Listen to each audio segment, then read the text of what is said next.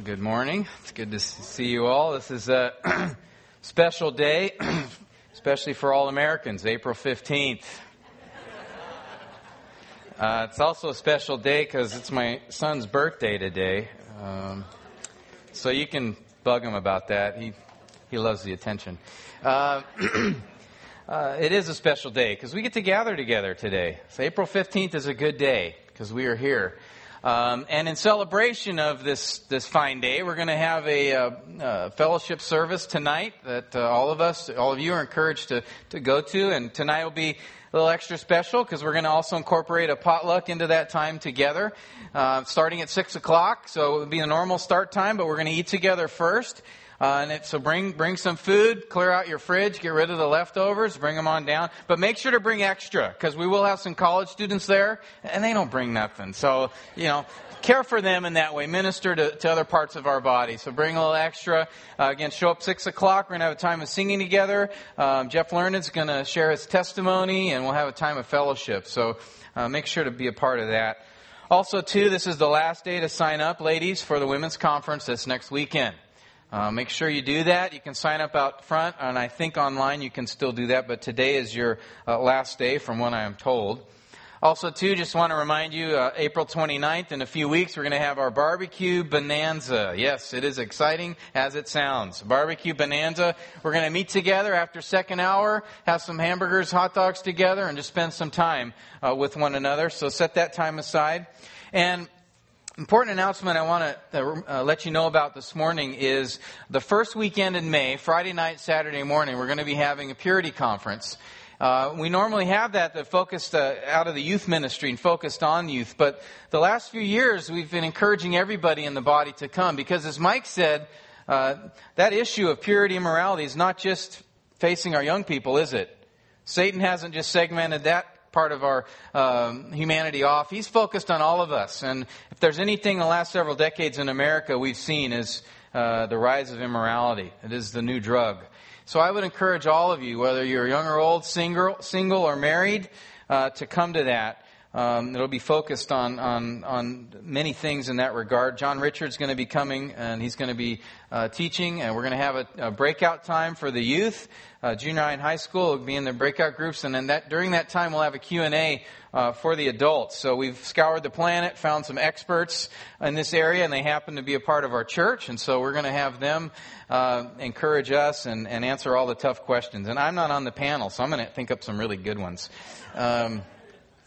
So be a part of that. May 4th and 5th, Friday evening and Saturday morning. With that, let's go to the Lord in prayer.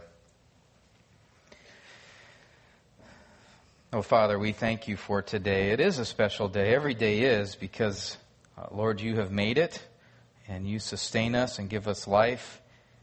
Lord, you are intimately involved with all your creation every day.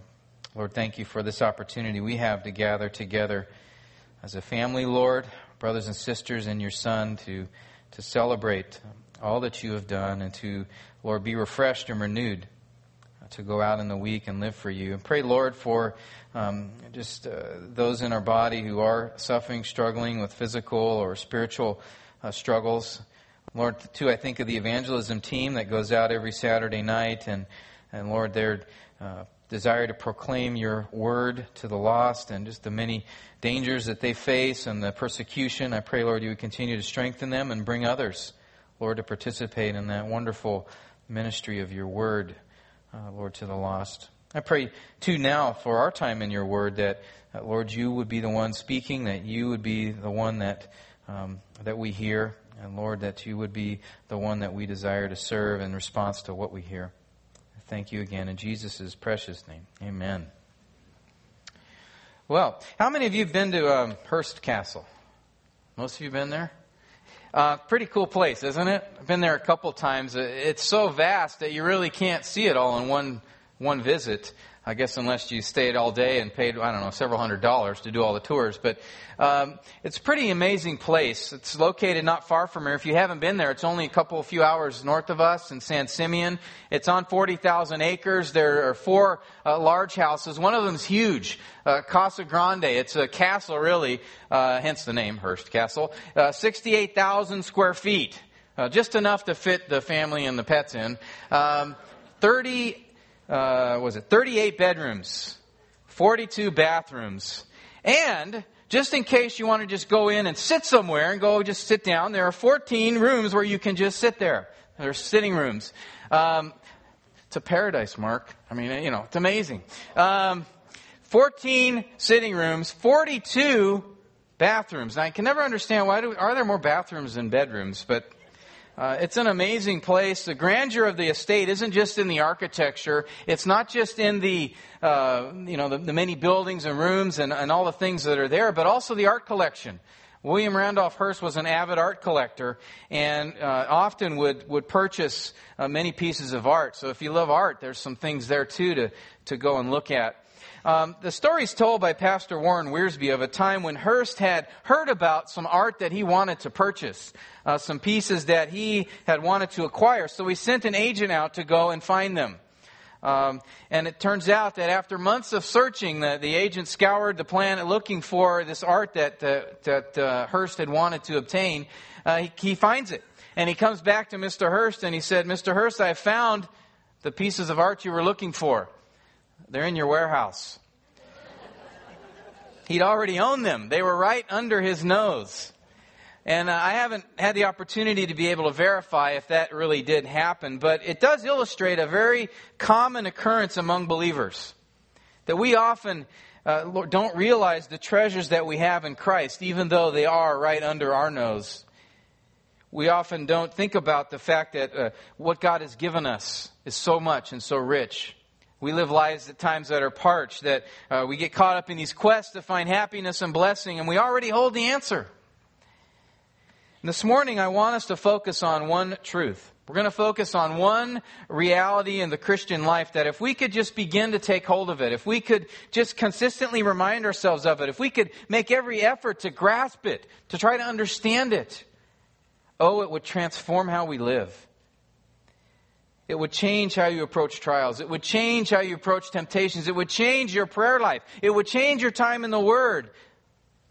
Your whole Christian walk would be altered and transformed. And Paul gives this weighty truth, this weighty doctrine, primarily in two small words, contained throughout the passage we've been looking on the last several weeks in Ephesians 1, 3 through 14. In those 12 verses, Paul has made a connection between a link between what we have and our blessings that God has given us with those two specific words. So I want us to go back to Ephesians 1 this morning. We're going to look again at verses 3 to 14, and I promise today is going to be the fifth and final message on this passage. The Puritan Thomas Goodwin did 17 sermons on this text. So did Charles Spurgeon. Martin Lloyd-Jones one up them. He did 24. So I think 5 is reasonable for this passage. There's so much here. But I do want to move on in Ephesians and glean some more truths from it. So as we read this morning, though, and look at the text one more time, I want you to see if you can catch those two words that Paul uses to link what we have from our great God. Let me begin in verse 3. "Blessed be the God and Father of our Lord Jesus Christ, who has blessed us with every spiritual blessing in the heavenly places in Christ, just as He chose us in Him before the foundation of the world, that we should be holy and blameless before Him. In love, He predestined us to adoption as sons through Jesus Christ to Himself, according to the kind intention of His will, to the praise of the glory of His grace, which He freely bestowed on us in the Beloved. In Him we have redemption through His blood, the forgiveness of our trespasses, according to the riches of His grace, which He lavished upon us in all wisdom and insight. He made known to us the mystery of His will, according to His kind intention, which He purposed in Him, with a view to administration suitable to the fullness of times, that is, the summing up of all things in Christ, things in the heavens and things upon the earth. In Him also we have obtained an inheritance, having been predestined according to His purpose, who works all things after the counsel of His will, to the end that we who were the first to hope in Christ should be to the praise of His glory. In Him you also, after listening to the message of truth, the gospel of your salvation, having also believed, you were sealed in Him with the Holy Spirit of promise, who is given as a pledge of our inheritance, with a view to the redemption of God's own possession, to the praise of His glory." Did you catch those two words? We had a hint in the title, so. But in Christ, right? In Him or in whom, referring to Christ. Nearly every statement, nearly every blessing, nearly every act of God on our behalf in salvation is linked to those two words, in Christ. B.F. Westcott said, "If once we realize what these words, 'we are in Christ,' mean, we shall know that beneath the surface of life lie depths we cannot fathom, full alike of mystery and hope." You know, we might hear those terms a lot, being in Christ, but they're not a theological curiosity. They're not some spiritual Christian tagline that gets thrown in every so often. It's not a side issue to the Christian life, but it is the Christian life. And Paul, he grasps that. In fact, more than any other New Testament author, Paul used this phrase consistently and frequently all over the place. In fact, he uses it over 200 times in his letters. The next nearest use of it is in John, and he uses it 24 times. After that, only 8 more. So a predominant number of usages are by Paul. And as it turns out, the book of Ephesians, he uses it almost 40 times. Twice the frequency of any other letter of Paul's. And here in these 12 verses that we've been focused on, he uses it 10 times. This passage that we have is really the hub, the central statement in Scripture on what it means to be in Christ. And it's my desire this morning to focus on that. Just what is it to be in Christ? What does it mean? What does it entail? If it's so important to Paul, then we need to understand how is it important to us? It seems to indicate some union with Christ, but what is it beyond that? Ephesians 5:32, Paul talks about our union with Christ, and he says in a lot of ways it's a mystery. There's so much to this term, these two simple words, in and Christ, but when placed together, have a huge and tremendous impact. There's huge depth to what they teach, what they mean. But because it is a mystery, as with many things in Scriptures, many have tried to explain these things with erroneous ideas. Some have seen it as a metaphysical union. That is, that in some way we receive the divine essence of Jesus and in part basically become like God. That's not it. Some have emphasized this as purely and solely a mystical union, that Jesus, when He arose, He became as a spirit, and like air which we can breathe in, or air that we live in, so is Jesus within us. And He somehow comes in us and takes us over and lives our lives for us. Some have described it like a psychological union. That is, two people who have common interests and common desires and ideals. But that's a little too loose of a connection. Some see it as a sacramental union. That is, that as I take in the elements and the sacraments, I am receiving literally the body and blood of Christ. But again, these miss the idea completely. And others have tried to look at it from a biblical perspective, but they end up trying to narrow it too much. They end up trying to simplify it to one simple idea or one thought. But being in Christ encompasses a whole range of ideas and meanings. It's made up of several elements, which not only focus on me as an individual, but us as a body, which incorporate events that have happened in the past, that are happening now, and that will happen in the future. Being in Christ describes both an inner experience and an outer action. In Christ explains the sphere that God works in and an agency of that work. There's much to it, but essentially it is this. It is a positional and experiential reality that has been brought about in the plan of the Father through the life, the death, and the resurrection of the Son, and being empowered by the Holy Spirit. And when these two words are placed together, in Christ, it represents a host of truths that God is at work in history and humanity. So this morning we're going to consider 3 aspects of what it means to be in Christ. 3 aspects that if you think upon them, dwell upon them, and hopefully I'm going to try to help us understand them better. As you focus on them, they will transform your Christian life. These 3 aspects are this. 1, what you have in Christ. 2, who you are in Christ. And the third aspect will be how you live in Christ. Let's first consider what you have in Christ. Before we do that, we need to recognize one thing. As a human, when you were born, the Bible describes you as being in someone else. You are first in Adam. Before Jesus, we were all in Adam, which meant we were all in trouble. Right? Because what did our father Adam do? Yes, in fine fashion, he chose to rebel against God, to sin against Him, bringing sin into the world. Romans 5:12 says, Therefore, just as through one man sin entered into the world, and death through sin, and so death spread to all men because all sinned. Thank you very much, Father Adam. He brought sin into the world. As a result, I am now have a nature of sin. As a result, there are consequences for that sin.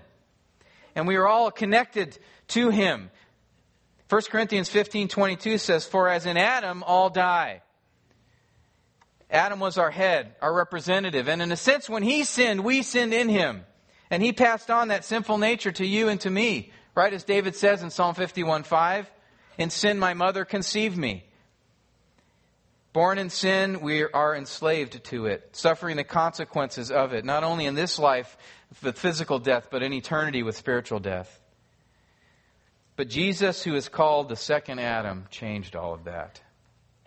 Romans 5:18 tells us, "So then, as through one transgression there resulted condemnation to all men, even so through one act of righteousness there resulted justification of life to all men.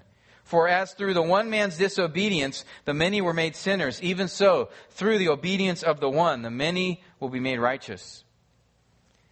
Paul's speaking there and saying, in Adam we die, but in Christ we live. In Adam we are slaves to sin. In Christ we are freed from it. In Adam we stand condemned before God, but in Christ we are made righteous.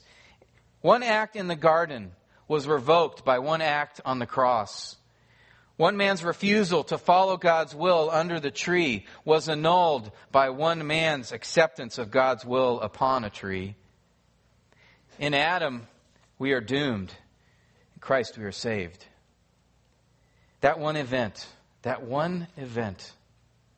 Jesus living and dying upon a cross, changed everything. Being in Christ means that we now have a new head. If you are His child, if you have placed your faith in Him, if you have turned from your sin and trusted Christ for salvation, then you are now in Him and not in Adam anymore. You are identified with Christ and not with Adam. And the scope of that event encompasses more than just each individual. It's more than just your eternal destiny or our eternal destiny. The scope of that event covers the entire universe. Ephesians 1:9 and 10, we looked at that a few weeks ago. The Father made known to us the mystery of His will according to His kind intention, which He purposed in Him with a view to administration suitable to the fullness of times. That is, the summing up of all things in Christ, things in the heavens and things upon the earth. In Christ, he's speaking there, repeats in Christ twice to talk about and mention the fact that not only is your history changed, but all of history is changed. He's brought about change as God's plan has been revealed. In Christ, all creation will be restored under God's rule. In Christ, all of His enemies will be destroyed. So much more than our individual salvation has happened. You remember when God made the universe, right? Day 6. What did He say? Behold, it was very good, right? But then Adam came along and he changed the course of history. But then Jesus came along and He changed the course of history. He became a man, lived a perfect life, gave His life as a payment for sin to rescue the human race from death and to restore God's reign upon His creation. And not only did Jesus change the course of history in that event, but He did change the course of our history, of your history and mine. And Paul, in this passage in verses 3 to 14, is discussing, I can't even think of the word, but he's pouring forth, he is bringing it out and bringing together all the different things that have been done for us in Christ. And what that accomplished in our lives and in our salvation. And that's why he repeats it over and over and over. In Him. In whom? In Christ.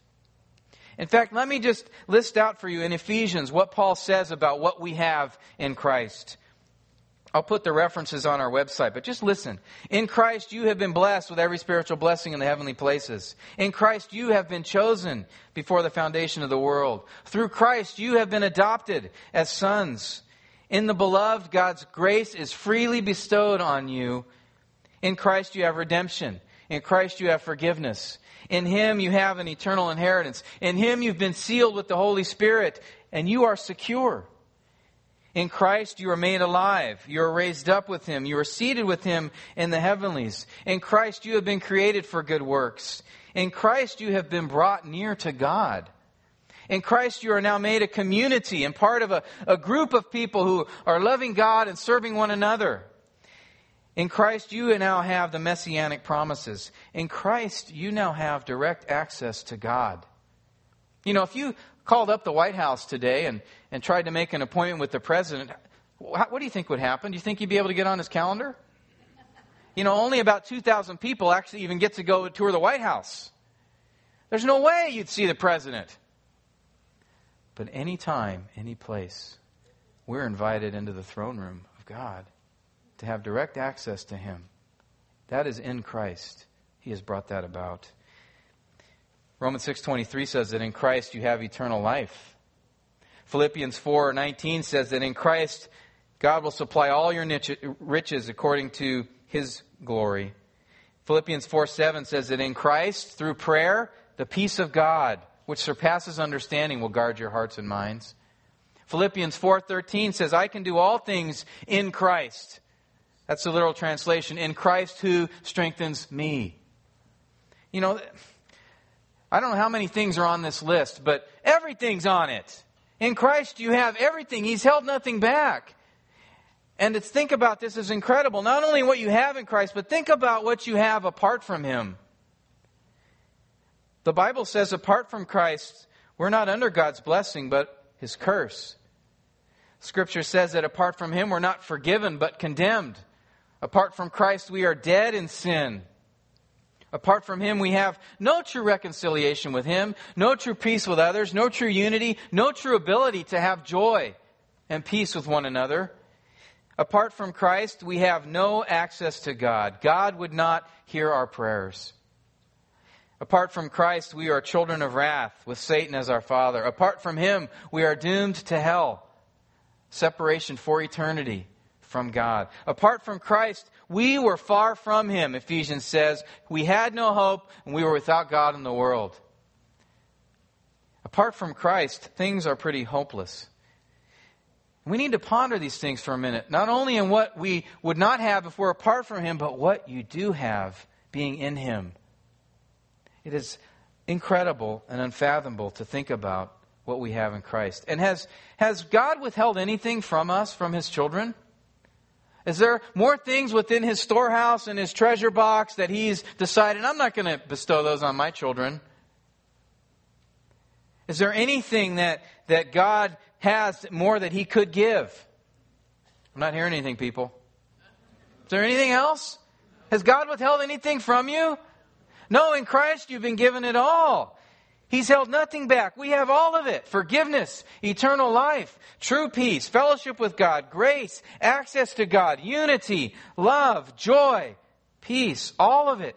All of it is poured out upon us, and it's all in Christ. To be in Christ means that we've been blessed with every spiritual blessing. We hear that phrase so much. We've read it several times. But do you sit and think about it? Ponder that for a moment. Being in Christ means we have been given essentially everything. And not only that, not only has our destiny been changed in Christ, not only have we received much from God in Christ, but you have also been changed in Christ. And that's the second thing I want us to focus on, is what you are now in Christ, who you are in Christ. This second point is so important to grasp, because I think many of us, if not all of us as believers, can get caught up in sinful patterns in our lives, can we not? We get in these situations where we're struggling with sin. We can't seem to break free. We feel like we're in bondage to it. We desperately want to stop. I remember talking with a guy just in tears saying, help me, please. Help me. I can't get out of this. I can't break free. Have you been there? I have. You know, we know what God's Word says. We try to obey it. We try to follow it. But then we go back to that same sin. We go back to that same struggle. And we're more frustrated than ever, more discouraged than ever. And we can't even lift our heads or go back to God again and confess that sin. We're so ashamed. You tired of that? You want to break free from it? Well, knowing who you are in Christ is the key. Knowing what God has done in you and how He has changed you is the answer. You're different now. You're different now. We're going to look at 3 differences that have taken place because of who you are in Christ. And these differences are what you need to be reminding of yourselves constantly as you battle sin, for we still do struggle with sin. The first difference is that your master is different. Your master is different. That phrase in Christ, it was used often in Scripture. Several times it's used just to refer to the person as a believer. 1 Peter, the end of 1 Peter says, "Peace be to you all who are in Christ." The very first verse of Ephesians says, "To the saints who are at Ephesus, who are faithful in Christ Jesus." Romans 16:7, Paul says, "Greet Andronicus and Junius, who were also in Christ before me."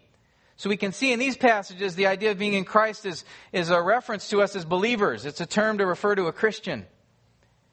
And if you think about it, to be described as in Christ really is a fundamental identity of the believer, right? Because it's saying, I'm no longer in Adam. I am in Christ now. I'm no longer a slave to sin. I now have a sign that's posted on me that says, under new management. Things have changed. You have a new master now. And that's what Ephesians 1, verses 13 and 14 we're talking about. That it declares that we were sealed in Christ with the Holy Spirit who's been given to us for the purpose of our being God's own possession. Ephesians 1:7 says that purchase cost Jesus his life. In him we have redemption through his blood. That means Jesus, by his own blood, purchased us out of slavery to sin and Satan. He redeemed us. He ransomed us. He paid for us, and now we are his. We're no longer a slave to the sin. We're no longer a slave to Satan. Romans 6:22, Paul says, we are now freed from sin and enslaved to God. The question I have is, do you see yourself that way? Do you see yourself as one who's been freed from sin? Or do you see yourself as one still a slave to it? Look at Romans 5 for a minute. I want to walk through this text in a summary fashion. Romans 5 and 6. Because here Paul describes and lays out the truth about what has been changed in us, about who we are in Christ, and how that should affect our thinking, and how that should affect how we see sin in our lives. Romans 5, we referenced it a minute ago, Romans 5:19, as Paul is describing again the being in Adam and Christ, he summarizes it in this way in verse 19, chapter 5. For as through the one man's disobedience the many were made sinners, even so through the obedience of the one the many will be made righteous. The law came and so that the transgression would increase, but where sin increased, grace abounded all the more, so that as sin reigned in death, even so grace would reign through righteousness to eternal life, through Jesus Christ our Lord. See what he says there? That sin reigned under Adam. But what reigns now under Christ? Grace and righteousness. Folks, there's a new sheriff in town. Sin is no longer master. Sin is no longer the one in charge if you're in Christ. And Paul describes this new order in great detail in chapter 6. Look down at verse 14 of chapter 6 and see how he describes this new situation for the believer. He says, therefore, sin shall not be master over you, for you are not under law, but under grace. What then? Shall we sin because we are not under law, but under grace? May it never be.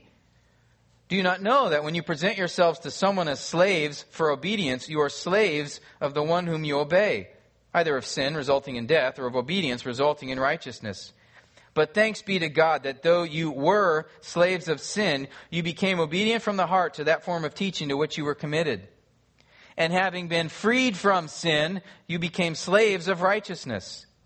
I'm speaking in human terms because of the weakness of your flesh. For just as you presented your members as slaves to impurity and to lawlessness, resulting in further lawlessness, so now present your members as slaves to righteousness, resulting in sanctification. For you were slaves of sin.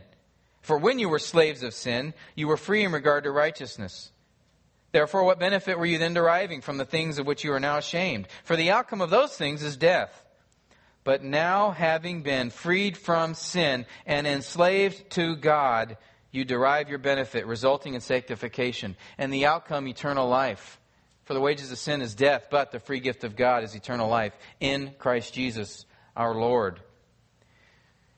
I read that whole section because I want you to see something has changed. In Christ, something is different now. Did you notice the many terms Paul used there? Slaves, free, master. He's trying to make a point, wasn't he? He's trying to make something clear and emphatic so that we could see it clearly. Are we still slaves to sin, brothers and sisters? Are we still in bondage to it? Is sin still your master? It isn't. Otherwise, what Paul said is false. And we know that's not the case. The Bible specifically and clearly says you are now freed from sin. Paul said in verse 7, the believer is freed from sin. In verse 11, we are dead to sin, but alive to God in Christ. In verse 14, sin shall not master or be master over you. Verse 17, you were slaves to sin. Verse 18, you've been freed from sin. You became slaves of righteousness. Verse 22, you've been freed from sin and enslaved to God. Could the point be any more emphatic? In Christ, you have a new master. Your old master has been defeated. Your new master is now taking control. Sin is no longer tied to you. You're no longer a slave to it. The chain's been broken. The prison door has been opened, never to be closed again. The key is lost now. And that's why, reading this text, I really don't like the term addiction. Because I think it can tend to communicate that we still are a slave to sin, that we cannot escape it, that it still has binding control on us. And I understand that's what it may feel like. But listen, if you are a Christian, that bottle, that pipe, that computer, that dessert, that other person is not your slave, not your master anymore. You're not a slave to that. Addiction or disease terminology is not the right thinking. And Paul's trying to get us to get the right thinking here. He's trying to get us to consider and think about and focus on what is true. Not what you feel, not what you experience. But what is true. But Tim, it doesn't seem like it. I mean, I know God's my master, but I don't really see it in my life. It's not what I'm experiencing with this struggle that I have. Well, that brings us to the second important difference that you need to understand. Not only that you have a new master now, that your master is different, but also that you are different. Your nature is different. I mean, tell me, you know this verse, 2 Corinthians 5:17. What does it say? Therefore, if any man is in Christ, he has not changed at all. What's your translation say? Right? If any man is in Christ, he is a new creature, a different creation, totally changed. Old things have passed away. Behold, all things have become new. Is that passage true? It is. In Christ you are changed. In Christ you are new. You are different. You are reborn. And Paul looks at that, and that's forms the foundation in the first several verses of chapter 6. When he gets into the middle of chapter 6, he's talking about the fact that we've been freed. Well, that's based on what he said just a few verses earlier. So let's go back and look at it. Romans 6, chapter 1. It gives the foundation of what we read in verses 14 and following. And it's connected to what we just talked about in 2 Corinthians 5:17. What shall we say then? Are we to continue in sin so that grace may increase? May it never be. How shall we who died to sin still live in it? Or do you not know that all of us who have been baptized into Christ Jesus have been baptized into his death? Therefore we have been buried with him through baptism into death, so that as Christ was raised from the dead through the glory of the Father, we too might walk in newness of life. For if we become united with him in the likeness of his death, certainly we shall also be in the likeness of his resurrection. Knowing this, that our old self was crucified with him in order that our body of sin might be done away with, so that we would no longer be slaves to sin. For he who has died is freed from sin. This is major. You can't miss this. Paul is trying to get us to understand why we are freed from sin. Why sin is no longer master over us. Why things have changed. Because remember, we talked about earlier our connection to Adam. And in Christ, we're now connected to him. And that connection is deeper than I think a lot of us realize. And Paul's trying to explain that here, that, in a very real sense, when Jesus hung upon that cross, your old self was hanging there. Your old nature, the old you, the one that was enslaved to sin, the nature that could not help but to sin, the old man who was dead to sin, was nailed upon that cross with Jesus. And when somebody was nailed on a cross, what happened to that individual? They died, right? Now, if there's anything that can free a person from slavery, it's death. That's exactly what's happened to your old nature. Your old nature died upon that cross. In a very real sense, God put your own sinful flesh up there as Christ died. Your old you died. And then, just as Jesus was raised from the dead, so you too were. But not as the old person. Not as the old self. But someone new. He says here in verse 4 that we might walk in newness of life.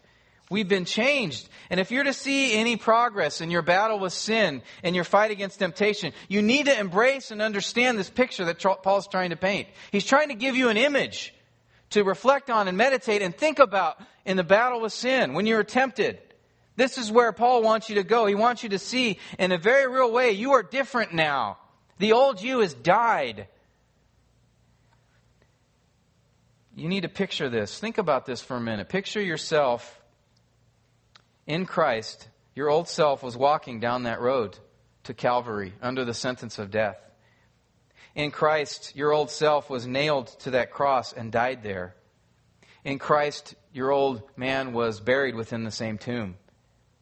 In Christ, you rose again as a new man, as a new woman, with a new nature. In Christ, you are transformed and you are different. And if you're like me, many of you might be thinking, well, but I don't feel different. That's not my experience. Look, feelings don't determine truth. Your experience doesn't trump Scripture. The things that you think or feel don't supersede what God has said here. You may feel different because, for one, you aren't dwelling on the right things. You aren't thinking about yourself in the way that God thinks about you, in the way that God wants you to think about yourself. He's focusing on these truths here in Romans 6 because he's trying to get us to the point that we need to reorient our thinking. We need to reorient our perspective on who we see when we look in the mirror. Not because of something in us, but because of who we are in Christ. God has left us to struggle with sin. That is true. But you are a different person now. You know, if you were to think this way, think about what tempts you the most now. Think about the greatest struggles that you have. If you were to look at that struggle, be tempted in that struggle, you would say, you know what? I don't have to do this anymore. I'm dead to that. It would transform you. I remember one of those aha moments in my life and some struggles that I had. One day looking at things I shouldn't be looking at, and then it hit me. I don't need to be looking at this. I'm dead to that. Oh, it was a freeing reality that my old man was into that stuff. And that old guy's dead. He is gone. I'm changed now. God has put His Spirit within me so that I'm dead to that. I don't have to do that anymore. The chain's been broken. I can walk away. You need to tell yourself that in the midst of temptation. You need to wake up with that thought in your mind and preach it to yourself. I'm a new creation in Christ. I'm going to live that way. Tell yourself that. You know, picture this. Let me give you another image.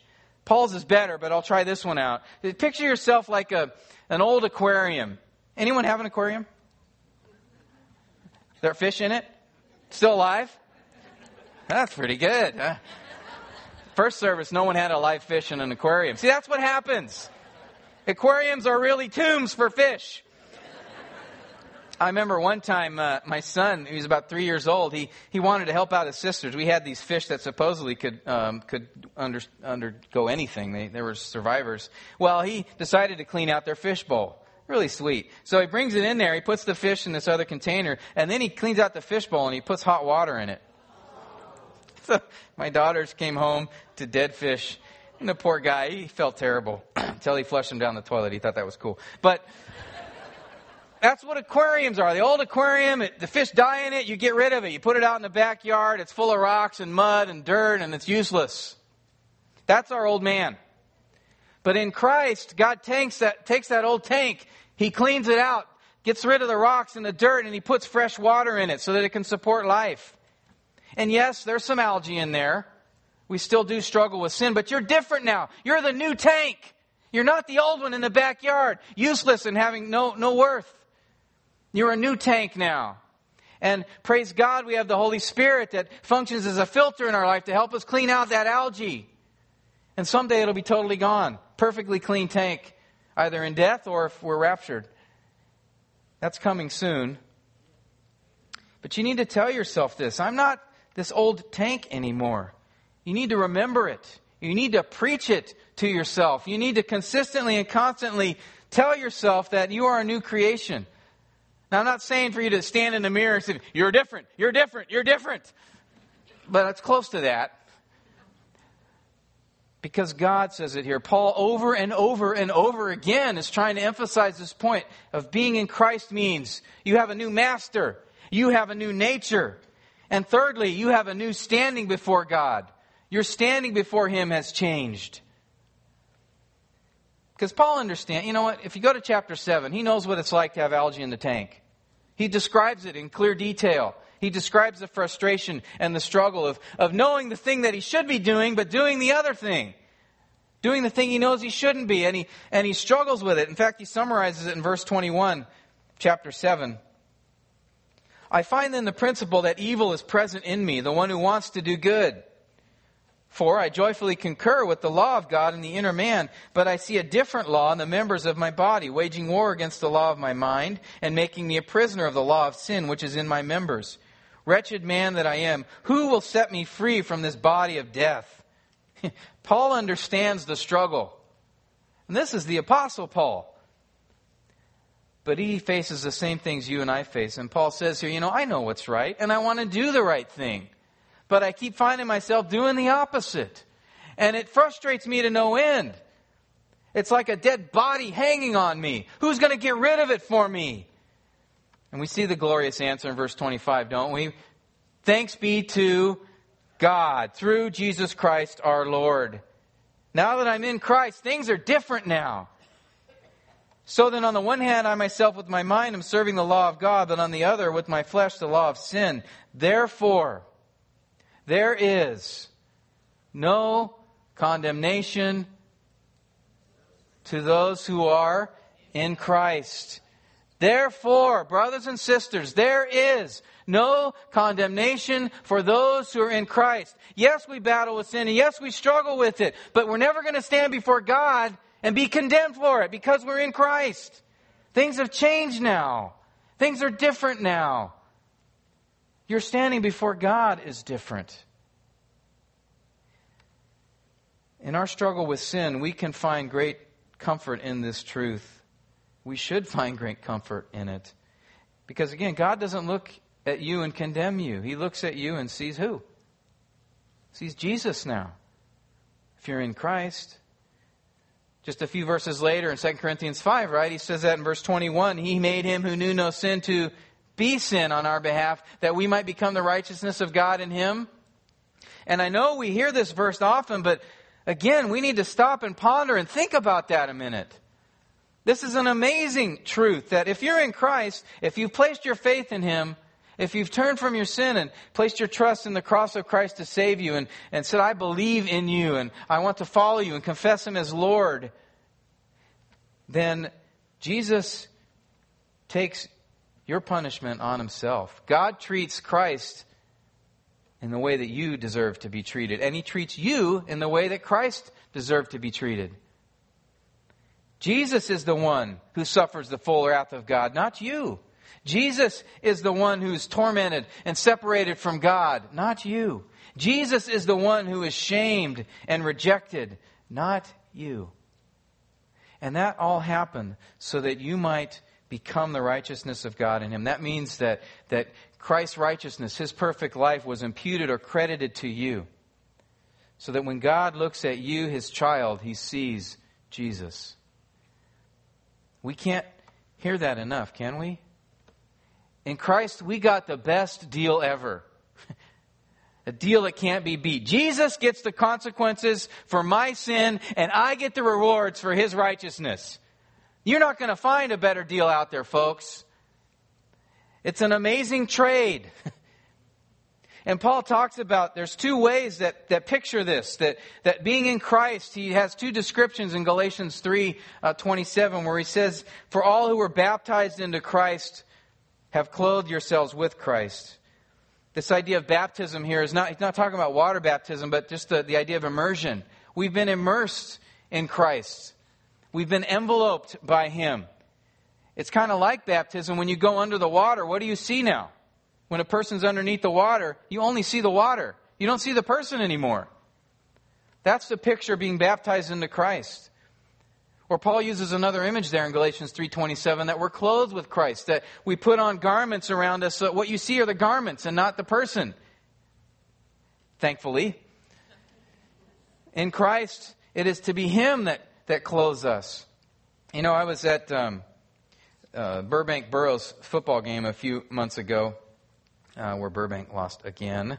I know I'm supposed to be impartial, but my kids are at Burbank, so I'm hoping we'll get a victory here soon. But in any case, I'm sitting there, and there's a kid in front of me a couple rows, actually a kid from Calvary, who shall remain nameless, and this guy had a full-body spandex suit on in Burroughs fine colors, and he was wearing it, but this thing also had a hood.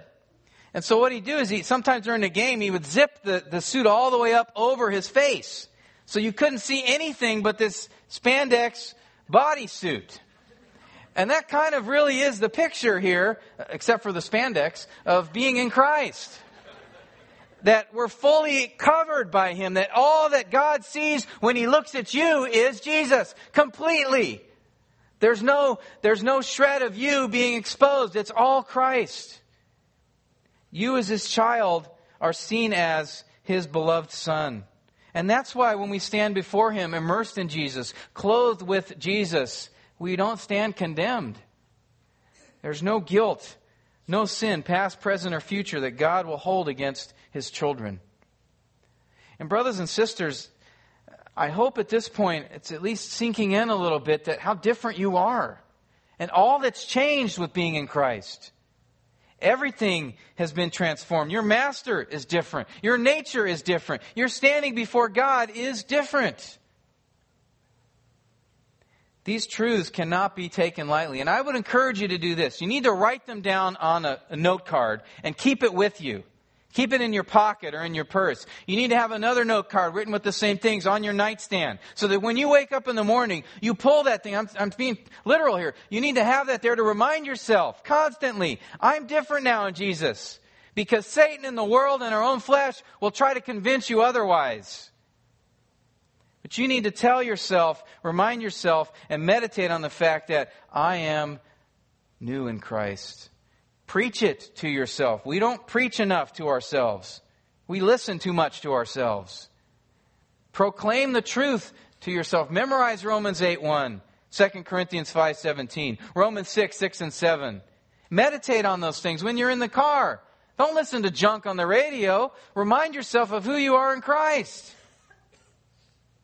Arm yourself so that you can withstand temptation. I think we're a lot of times like the soldier who he's in the midst of a battle and he picks up the rifle to shoot it. Nothing comes out, so he gives up.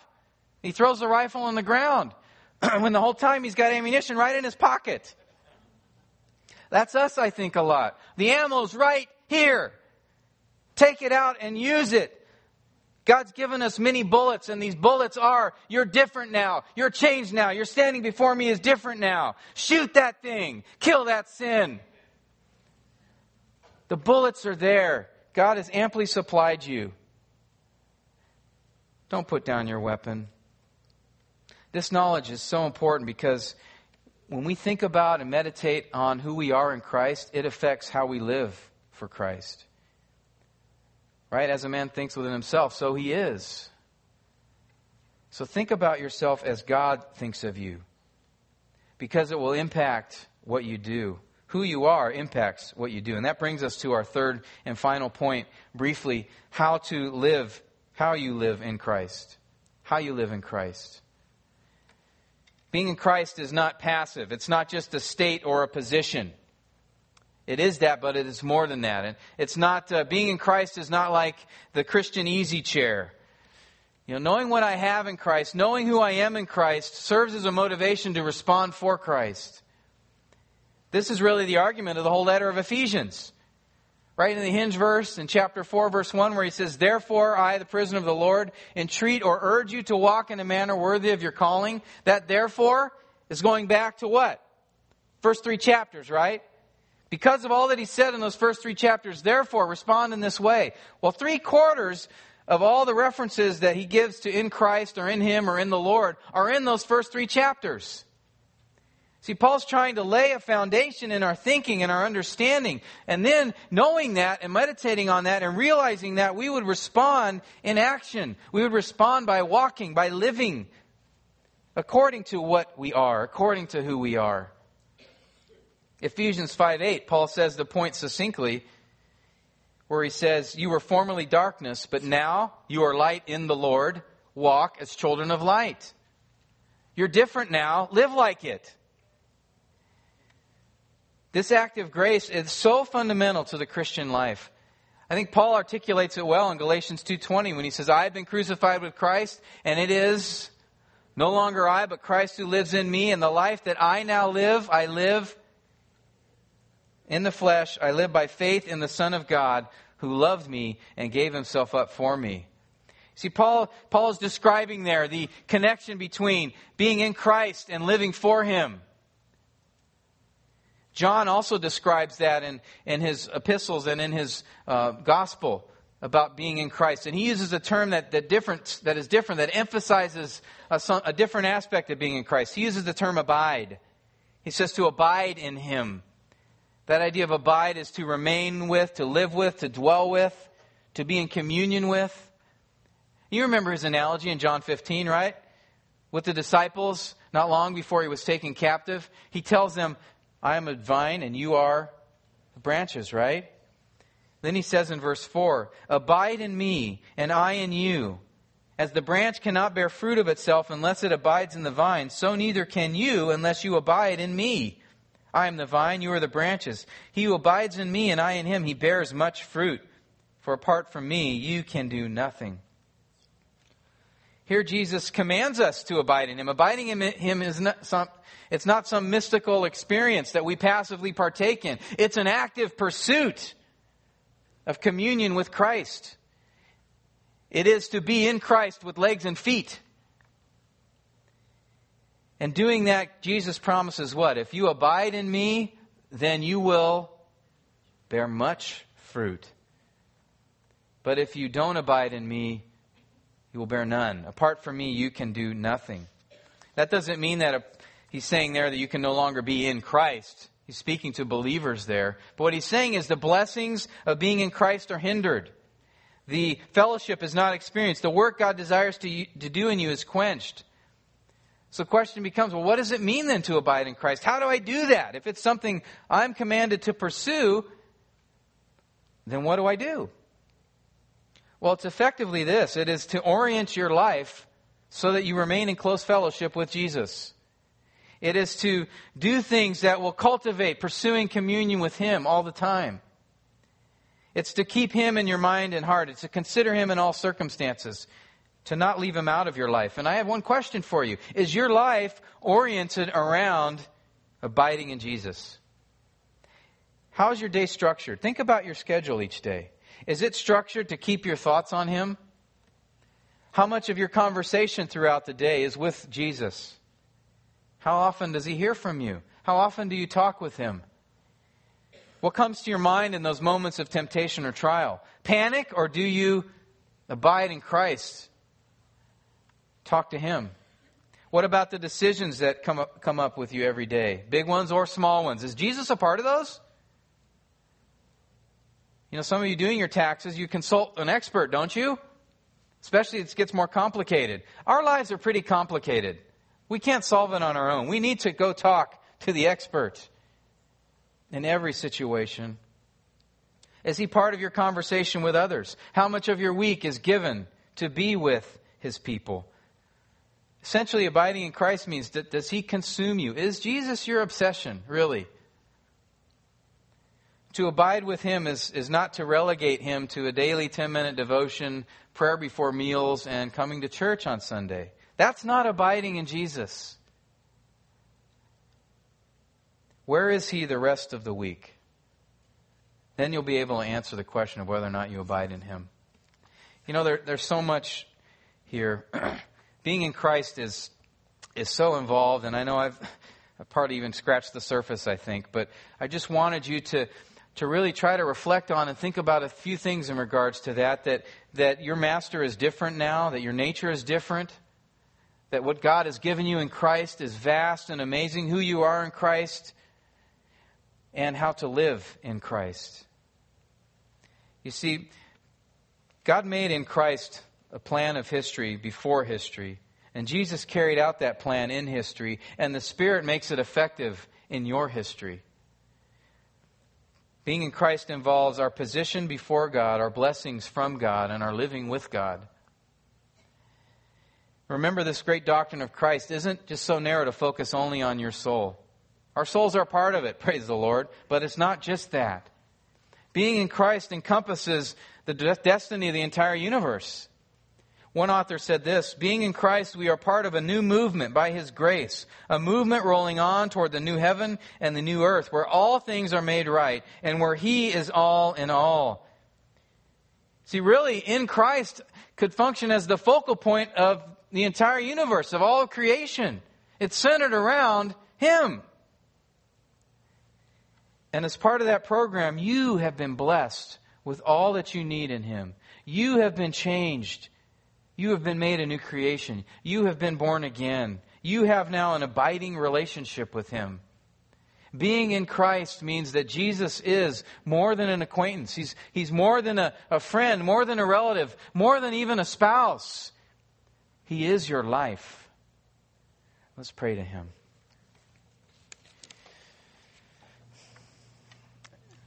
Oh, Father,